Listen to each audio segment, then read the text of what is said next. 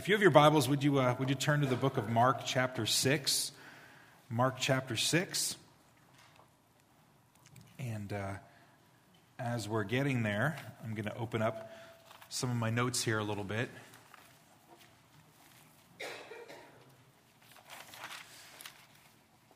It's great to have you with us today. Beginning of March. Wow. Time goes quickly. It is 2020.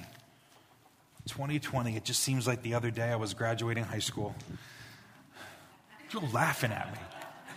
Man, there's a lot of judging people in this room this morning. I'm just kidding. It does not feel like I graduated high school the other day. I know it was at least a year or two. Anyway, we are in our series called This is Jesus. If you're just joining us today for the first week or the second week, maybe you're just catching in or jumping in the middle of our series. We're taking 16 weeks going through the Gospel of Mark, and we're looking at it chapter by chapter, and we're looking at a theme in each one of our chapters. The purpose of this series is to give you a clearer picture of who Jesus really is. I don't know what your background is. I don't know what kind of church environment you grew up in. Maybe you grew up in no church environment. Maybe Christianity to you is a series of things that you do as opposed to someone that you know. I'm not 100% sure what your background is. Everyone's is a little bit different. What I do know is that absent of knowing who Jesus really is, when we really don't know who Jesus is, Christianity can feel more like an obligation than an opportunity. And that's not why Jesus came. He didn't come so that we would have an obligation to go to church, an obligation to give, an obligation to serve others. It shouldn't be work in the true sense that we understand work. Jesus came so that there would be an opportunity for us to know the one who made us. That's the whole point of Christianity, that he came with a mission, and his mission was to show us that there was a way to get to God, to have a relationship with God the Father through the work of Jesus Christ. And when we follow him and we get to know his character, our response is to do all the things that we talk about. It's only in the absence of relationship that the things that we do become obligation. But when the obligation goes away, because the relationship is legitimate, we have a responsibility, we have an opportunity to serve God and to love God and to do the things that he asks us to do simply in response to what he's already done for us. So each week we're looking at a theme or a character trait that Jesus demonstrates through the Gospel of Mark, and Mark focuses specifically on the acts of Jesus. You can look at different Gospels for different purposes. The Gospel of John focuses on the words of Jesus and how his words bring love and bring life. The Gospel of Mark focuses on the acts of Jesus. What he did shows who he really is. So we're looking at each week. And I'm not going to rehash some of the different ones that we've talked about, but I will just remember the first one and remind you of the first one, that Jesus' mission was what we talked about in chapter 1, that his mission was to be committed to showing us how to get to God. And that's what he was completely focused on. He didn't come to earth to tell us that there was another way that we may be able to go down. He came to show us the way. He came to live the way. He didn't tell us that there may be something that you could consider. His mission was to introduce us to God, and he was fully focused on that mission. We've looked at different character traits each week. This morning, we're going to look in chapter 6, and we're going to look at this concept that Jesus transforms the humble-hearted. Jesus transforms the humble-hearted. Now, transformation is a really big word. Depending on your background and how you view it, you might have different pictures or word pictures that come to mind. For me, going back to my elementary school, junior high years, transform to me, some of you know exactly where I'm going with this. You're like, yep, go ahead, say it. I was a Transformer fan. Some of you know what I'm talking about? You know what a Transformer is? Some of you?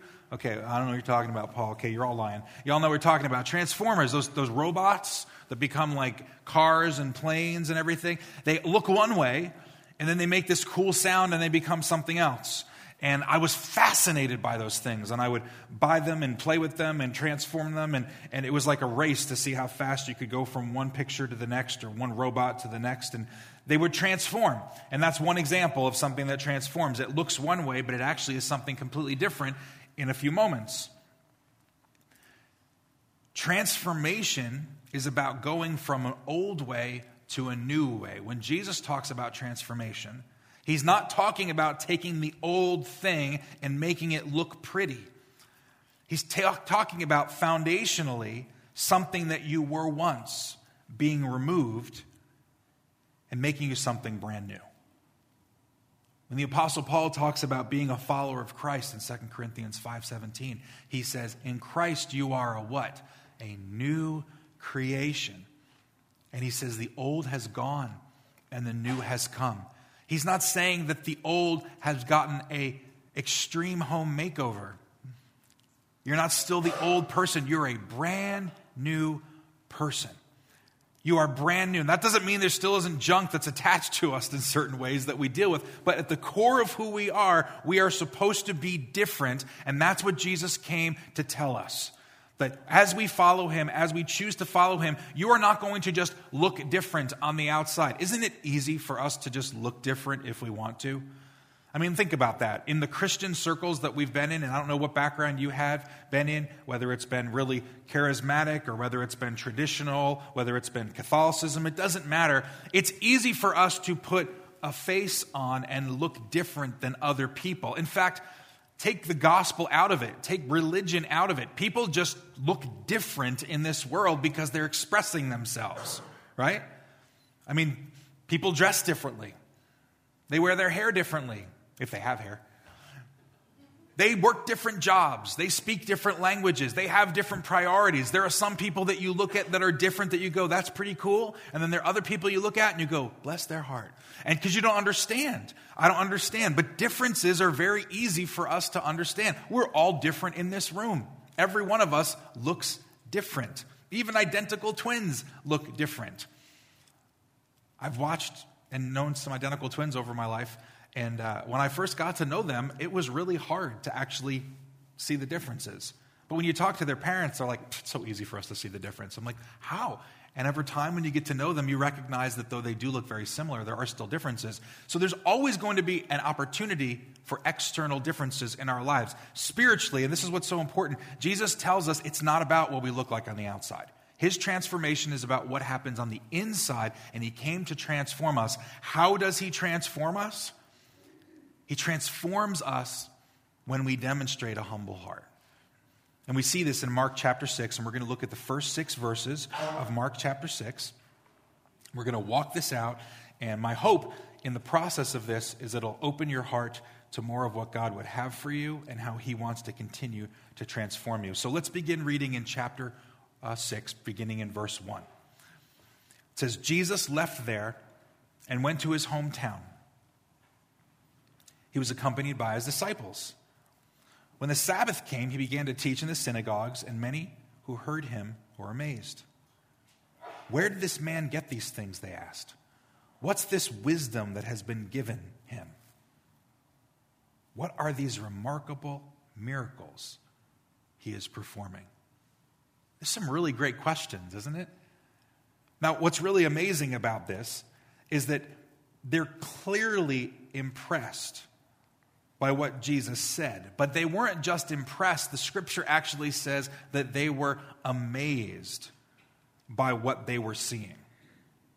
He taught and they asked these questions, and it says that they were actually amazed at these remarkable things. The word actually means amazed. The Greek word that it uses here is explesso, and it actually means to strike with panic or shock, to be astounded to the degree of losing their mental composure. You might say, what does that mean? It means they couldn't stay calm. You ever been in a situation where something just was so shocking to you in an excitable way, or you were in such an awe that you couldn't help stay put? You ever been in a situation like that? I have, definitely. I mean, I've watched children. Children are a great example of this. Right? I mean, do this. Take some of your children, if you have children or grandchildren or great-grandchildren, and sit them out, on a table or in front of you at a chair, and bring out giant presents and all wrapped up with their name on it. And just start talking about how awesome it's going to be when they open the presents. And you're going to watch kids do like this jittery dance because they're going to be all excited. Will they be able to sit still? Of course not, right? Because there's something there that they want to open, and they can't contain themselves. No, we need you to be very calm. We need you to be very calm. I would love doing this with my kids when they were little. I didn't do this all the time. But, we'd sit there and Christmas is coming or birthday presents are coming, and they're sitting there and their eyes are getting big as saucers. Okay, well, let's open. And we did this as a family, okay? Maybe you don't do this, but we did this as a family. Everybody opened one gift at a time, okay? So that you got to see what everybody else was opening. Now, in some families, that would be absolute torture. Okay, because I've been in some situations where you give the gifts out to people and it's just like a crazy chaotic fest and they're ripping presents and packages. This is what's going on in this situation. Jesus is speaking and teaching in a way that they can't contain themselves. And they're so amazed by what he's saying. They have the history because they know the miracles that he has done. Where did he get these things? Where's this remarkable wisdom? What are these remarkable miracles he is performing? His reputation precedes him in his hometown in Nazareth. They can't contain themselves. And then you get to verse 3 and they say this. Isn't this the carpenter? Isn't this Mary's son? And the brother of James, and Joseph, and Judas, and Simon? Aren't his sisters here with us? And they took offense at him.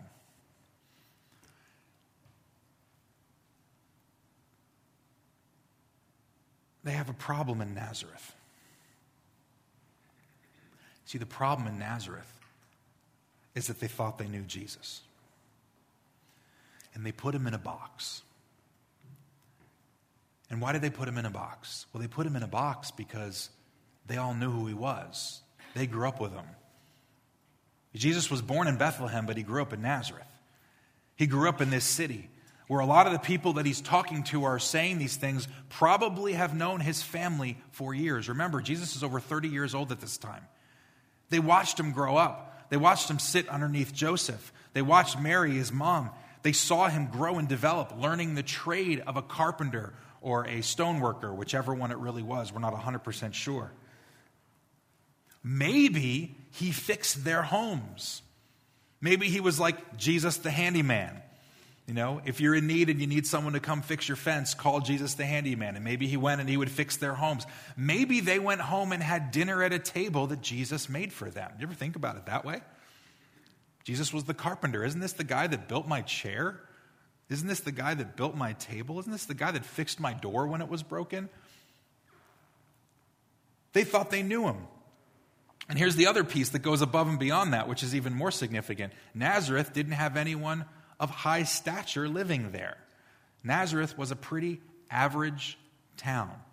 How do we know that? Well, a couple different reasons. Historians talk about some of the things that were there, but we also know there's some really cool things about history. There was a city about 4 miles away called Sepphoris that was being built by Herod Antipas at that point, and a lot of the working class people that built the city lived in Nazareth. So it was like a real working class city of workers. You can almost imagine it like a union today of people. They were solid quality people, and they did hard work, but they were a working class group of people. Not good or bad, just there.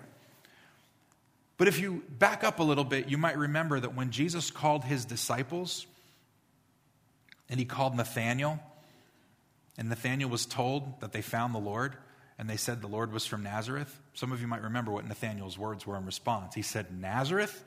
Can anything good come out of Nazareth?" See, there's a reputation that this city had, and this is what I think is really incredible.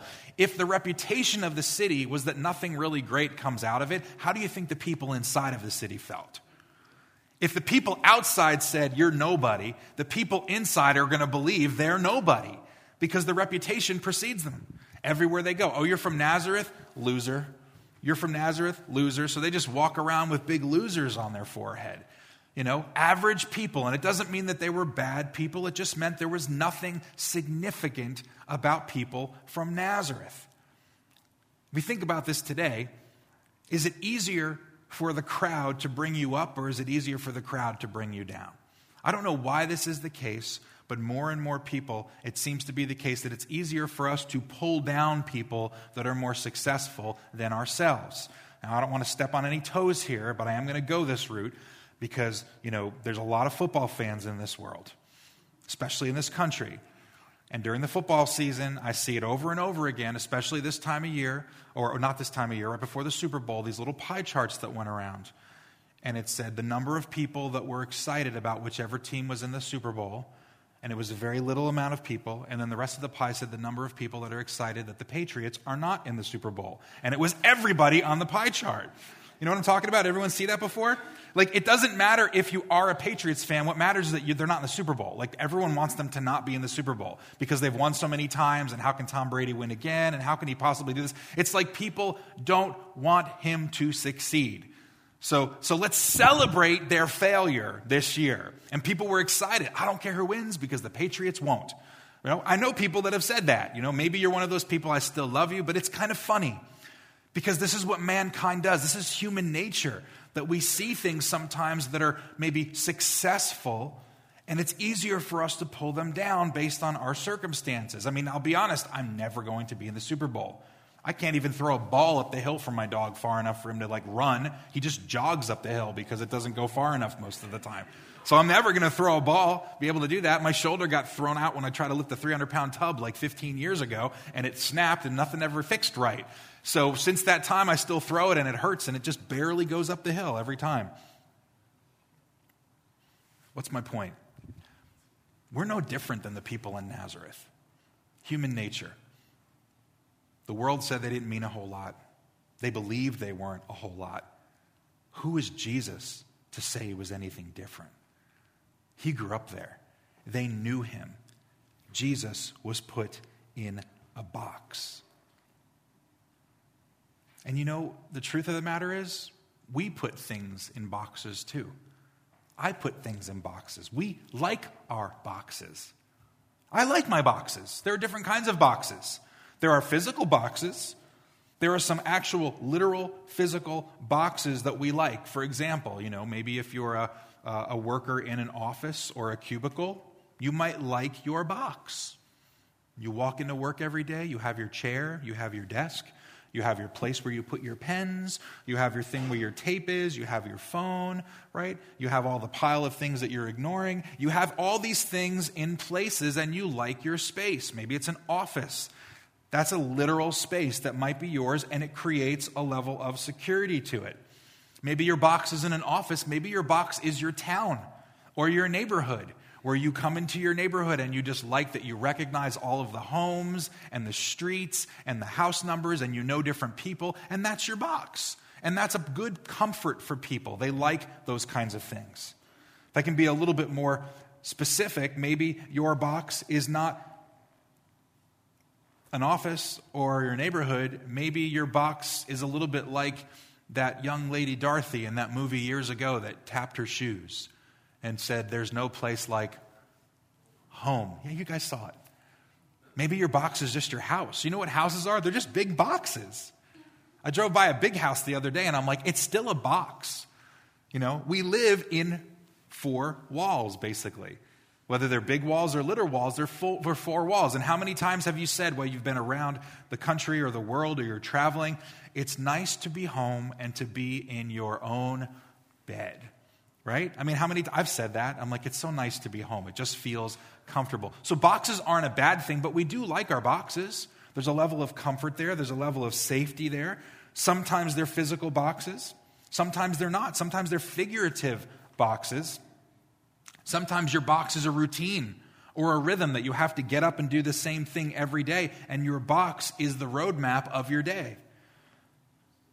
Sometimes it's the holiday box. It's you know exactly what's going to happen every holiday, the routine of the holiday, and you continue in that routine. Sometimes your box are relationships. These are the people that you spend time with. These are the people that you're close to, and the box stays the way that the box is. Boxes are not always bad, right? But they're comfortable. So we understand boxes. The problem is that sometimes the box can be a deterrent to let Jesus work. Sometimes when God gets put in the box, our priorities get influenced. Sometimes when God gets put in a box, our expectations get influenced. Every time God gets put in a box, every time our behavior is influenced. You see, depending on how you've grown up and how you view Jesus, he may be in a box this morning. He may be wanting to show you something far more than you could ever hope for, ask for, or imagine. He may want to take you places you've never gone in your life. And I don't just mean physically, I mean spiritually. I mean, he may want to grow you. I know he wants to grow you, but he may want you to move in ways that you would think are absolutely impossible, but you've been raised or you've learned that Jesus fits inside a box. Jesus looks like the church I grew up in. Jesus looks like the style of the worship services that I've gone to for 20, 30, 50 years. Jesus will only do what I've seen Jesus do through my life experience. And the danger in those types of things is that it influences our behavior.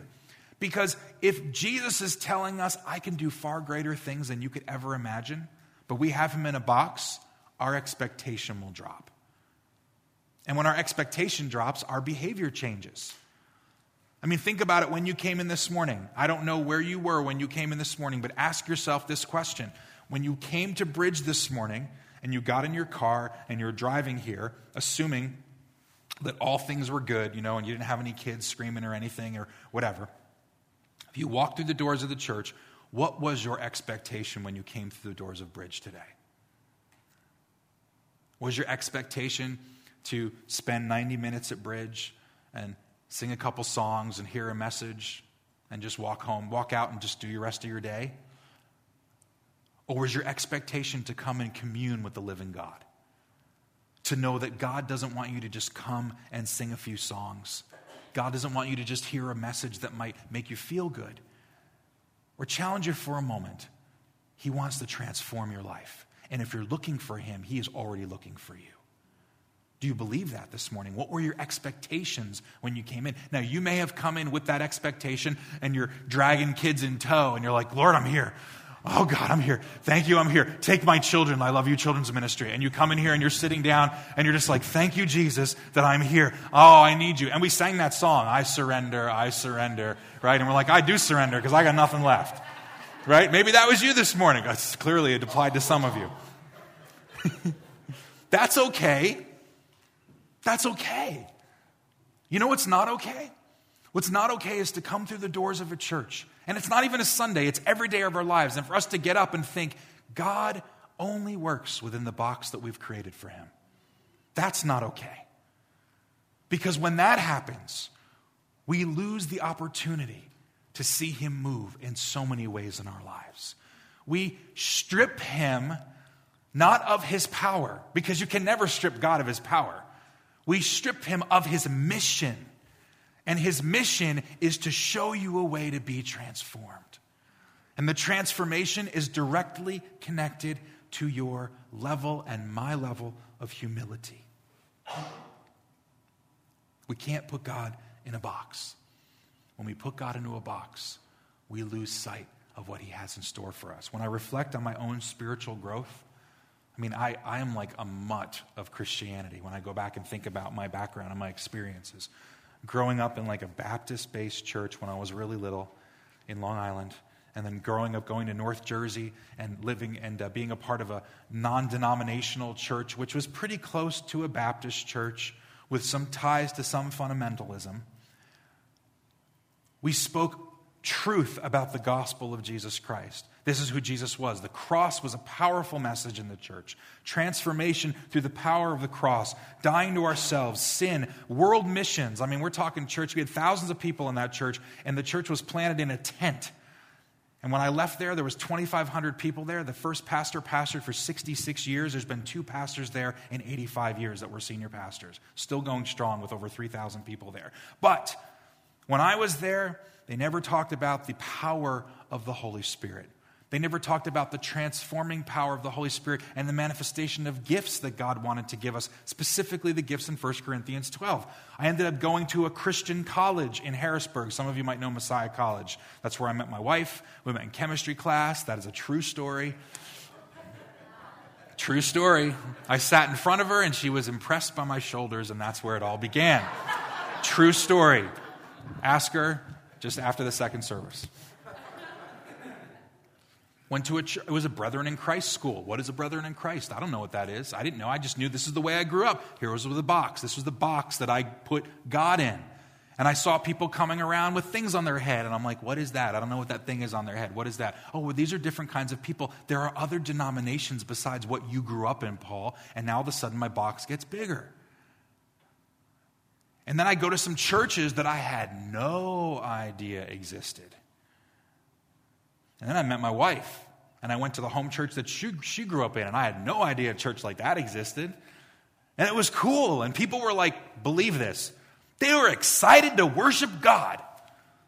I mean, think about that. That blew my mind. In a church where I grew up in, awesome church, 2,500 people, there was one guy that raised his hands during the worship time. He was the amen guy. Everyone called him the amen guy. 2,500 people, hands would go up from the third row in the back. We'd be like, there's the amen guy again. Everyone else would just sit there stoically and just sing our hymns.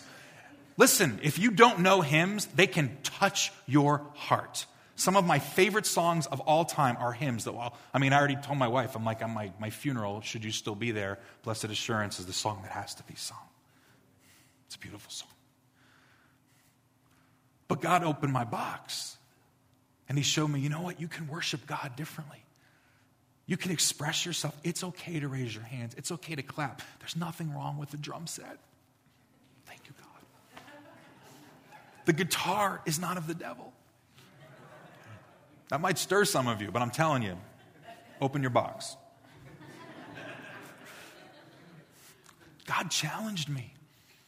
He opened my box to a different way of seeing things. And you know, here's where it really started to change. My response to the opportunities either were going to determine if I grew or if I stayed exactly where I was.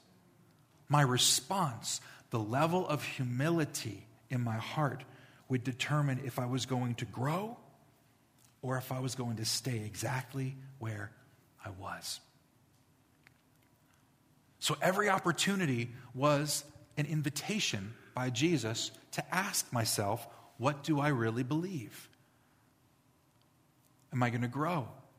Or am I going to stand strong saying, you know what, this is what I learned, this is what I was told, and dadgummit, I'm never going to change, and this is exactly what it is, and I already know everything because these guys are, they had seminary degrees and wonderful teachers. My goodness, I love them to death. Those guys are just awesome, those pastors I sat under. But is it possible God wanted to expand my box? I'm not talking about bad theology. I'm not talking about inventing things Scripture doesn't say. I'm just saying, you mean there might be more to experiencing this? So my wife and I graduated. I worked in North Jersey for a little while. We moved to this area. I worked for a drug company. We spent time at a local church. I was on a worship team for a number of years. We didn't think we fit there. We ended up going to a little church that had 15 or 16 people in it, and it was an Assemblies of God church. Oh no. One of my high school or college roommates was an Assemblies of God person. I tell you, true story, he used to walk around with little pins that said Assemblies of God on it. I'm like, what is that? Why are you weird? I remember telling him, I'm like, dude, why are you wearing a pin with your denomination on it? It didn't have your church name. It had the AG on it. And I'm like, are you promoting a denomination or are you promoting Jesus? And just like that, I said, I want nothing to do with it. God brings me to a church, and it's like, hey, by the way, it's an AG church. Gotcha, Paul. And I was like, this is an AG church? Listen, I could care less what the letters are in the front. Today I asked myself, I'm like, God, what is the church about? What are you calling us to do? And he took me on a journey during that time. This was in the mid-'90s, late 90s, took me on a journey to say, okay, are you going to continue to be open? I've given you a historical truth being grounded in the Word. I've shown you a little bit more about what I can do through the power of my Holy Spirit. Now you have an opportunity to really walk it out. Are you willing to do that? Basically, he was asking me, what kind of box are you putting me in? Lord, I want to do whatever you want me to do. I want to be open to whatever you're asking me to do. And I remember some of those moments where God touched me in very personal, intimate ways. I remember this Sunday night when I was in Lansdale at a service when there was only about 30 people there, and I was prayed over and God touched me and I was filled with the Holy Spirit and spoke in other tongues. I remember that. You can't say, you know what? I don't care what you believe. I'm telling you, I was like on the side of the pendulum that said that is nuts. And yet here I am today saying, God, whatever you want me to do, and I'm having this experience. I remember for the next 2 days going to work every day, closing my office door in corporate and crying at lunch because what God was doing in my heart. I remember those days. I remember God saying, it's time for you to walk away from that company and to trust me and trust your family with me. I remember cutting my pay in half so I could go to seminary. I remember saying, God, whatever you want to do, I'll do it, but you need to take care of me. He was telling me to make my box bigger, guys. He's challenging all of us to make our boxes bigger. I remember what it was like to take on a role as a worship leader and then take on the role as a lead pastor of a church that was struggling and fledgling stuff and problems. And I remember all that stuff, and every step of the way, I have to ask myself, God, are you big enough to do this? Are you big enough to sustain me? Are you going to take care of my family? Are you going to do these things? Every step of the way, God says, if you trust me, I will show myself faithful. I remember opportunities as our churches came together, where CLC, which was our old church, and the Maranatha Church came together, and we became Bridge Community Church, and God started doing awesome things in that integration. I remember opportunities years down the road to begin missions and focusing on missions, and God saying, if you make missions your focus as a church, I will take care of the work that I've called you to do. I mean, today, look back at some of those things. For $22,000, we gave in missions in 2009, and over the course of the last 10 years, if you were here at our all-church gathering, $1,036,000 was given to the work of missions in 10 years now. How incredible is that? God says, trust me. Watch the box get bigger as you trust me. I remember a few years ago when we were going to send a group of students down to Texas for one of the first times to a YWAM base. And I remember thinking, I don't know anything about YWAM except I heard that they're kind of weird, just being honest. They're really out there with the Holy Spirit. And I'm not saying I believed it. I'm saying this is what people say. So God says, open your box. If you really want to know what it's about, you go. So I remember going with another leader and taking 14 students with me for 2 weeks and living in a cabin with kids for 14 weeks. I was in my own cabin. Let me preface that. Thank you, Lord. Kids stink in Texas in the middle of the summer, dudes. I'm just telling you. But I remember being in my own cabin with our other leader, Brad, and every day I'd be like, God, what are you up to here today? And I'm looking and I'm watching and I'm asking questions. And God's using that time to touch kids' lives. And I'm saying, God, look, you're doing something in their lives. I remember the second week going to Houston, Texas, and walking on the streets and sharing the gospel with people. I remember watching, I remember a 65-year-old woman who had knee problems that got her knees get healed in the middle of the medical district. And as she ran around in the middle of the intersection saying, praise God, I can walk. I remember these things. Each time God says, let the box get bigger. No walls. Is your box willing to grow? I remember being on the plane on my way home. This story, I'll never forget this. Sitting next to a young lady, maybe in her 30s, talking to her, didn't know her from anyone. And as I'm talking to her, the Holy Spirit's just giving me names. I'm like, what is this? This is crazy. I'm praying for her. He's giving me names. And I asked her in mid-flight, I'm like, I need to tell you. She knew I was a pastor. She knew I was on this trip and this missions thing. And I said, I'm just praying for you right now, and I have these 2 names, and I just want to share them with you. Do they mean anything to you? And to watch her begin to cry. And she says, the first name is the name of my father, and this is the weekend of his 7th year. 7 years ago, he passed away this weekend. And before I got on the plane, I was calling my mom, and I was telling her how much I miss my dad, because we were very close. And she prayed with me over the phone. She wasn't a Christian, by the way. She just told me and she encouraged me. The second name that you gave me is the name of my son, and it's not really his name, it's his nickname. And he's out of the country right now with his dad. We're divorced. And his dad's was abusive to me. And I'm fearful for my son because he's a young boy and I just don't know what's going on with him. But he has partial custody, and I'm very concerned. And she's sitting there in tears in her eyes in the plane as we're flying from Dallas to Chicago. And she's like, how do you know that? And I just said, I'm just sitting here praying for you. And the Holy Spirit's just telling me these things that I need you to hear. And I'm not sharing any of these things with you today, guys, because I want you to go, ooh, that's a great story. You're someone special. I'm no one. God is everything. And can I tell you, He wants to use you. He wants to grow you. He wants to struggle. He wants you to struggle and wrestle so that the box doesn't ever stick. Because when the box stays the box, our outcome looks like the outcome of Nazareth. Verse 4, Jesus' response to their offense was this: a prophet is not without honor except in his own hometown, among his relatives, and in his own home.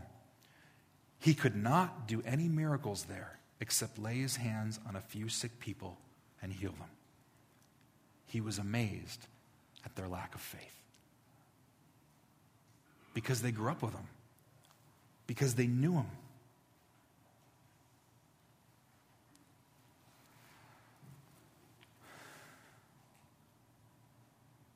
They knew his miracles. They've heard of his wisdom. The scriptures are very clear. He quoted scriptures. He said today, the scripture he read in the synagogue from Isaiah, he said today the scripture is fulfilled in your hearing. But they lacked faith. They were people of unbelief. And unbelief, when we say lacking of faith, we sometimes think, what does it really mean? It means they were not humble people. They thought they knew more than they really did.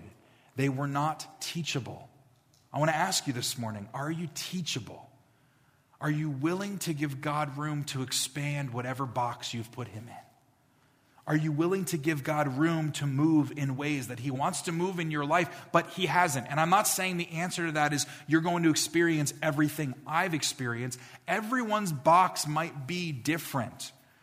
For some of you, you might be on the other side saying, I've seen God do miracles and I know that I can claim in the name of Jesus, blah, blah, blah. Maybe he wants to expand your box and say, here's what healing really looks like. It doesn't just look like this, it looks like this.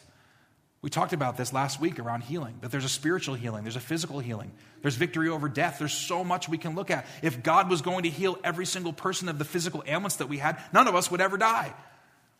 But there's a greater healing.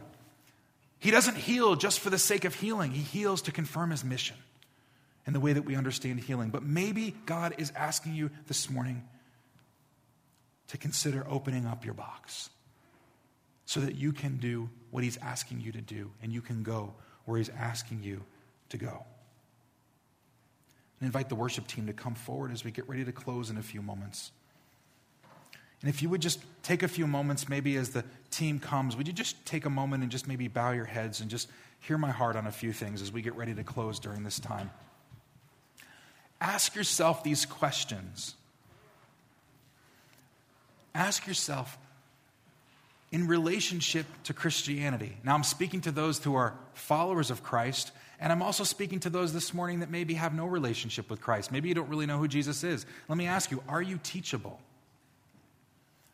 Are you willing and open for God to speak to your heart?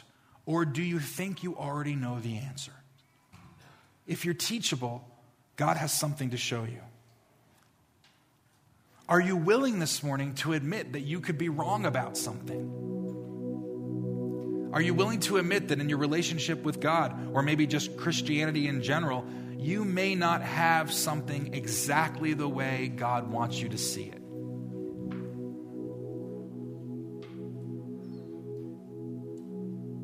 When we're humble, we're willing to admit that we may not have it all figured out.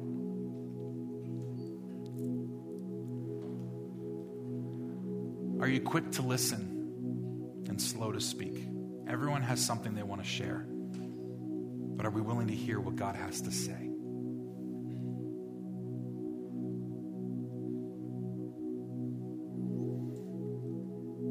And are you willing to follow Jesus? Not just go where he tells you to go. You see, humility is not saying, Lord, I'll go wherever you tell me. That's not really humility in the truest sense. Humility is, I'll follow you wherever you lead me. God doesn't tell us to go do things for him. He invites us to join him and to follow. We never become leaders. We are always followers. Even the Apostle Paul never said, I am the leader you shall follow. He said, follow me as I what? Follow Christ. Are we always willing to be followers of Christ? To believe God can do things in us and through us to transform our hearts. You know what true humility really results in? True humility results in us understanding the need for the grace of God on our lives. When he transforms the humble-hearted, it's because in humility we recognize that we can't do anything without God's intervention. We can't do anything without God's direct involvement. And that's the whole message of the cross. That God demonstrates his love for you and his love for me. Why? How? Through grace. For while we were still useless, Christ died for us.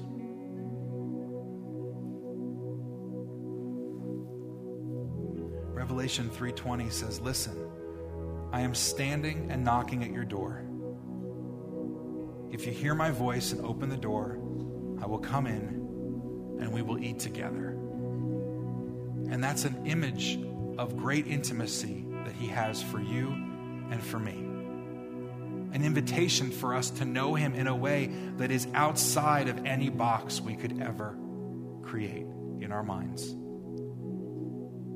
And the foundation of that is to approach him in humility, with a heartbeat of grace, with a heart of love, and to trust in the grace of God. The amazing grace that God has given you and I to say, though we were not worthy, God has made us worthy through his Son. Isn't that encouraging today? Though you and I are not worthy, we are now worthy through his Son. Though we're not capable, we can be capable because of his Son. Though we were unqualified, we've become qualified through the sacrifice and the love of Jesus Christ. How great is the Father's love for us? It's the love of grace, God's amazing grace. Would you stand with us, please, today? God, would you speak to our hearts today as we worship you? May our hearts grow closer to you as we remind ourselves of your grace and your love. In Jesus' name.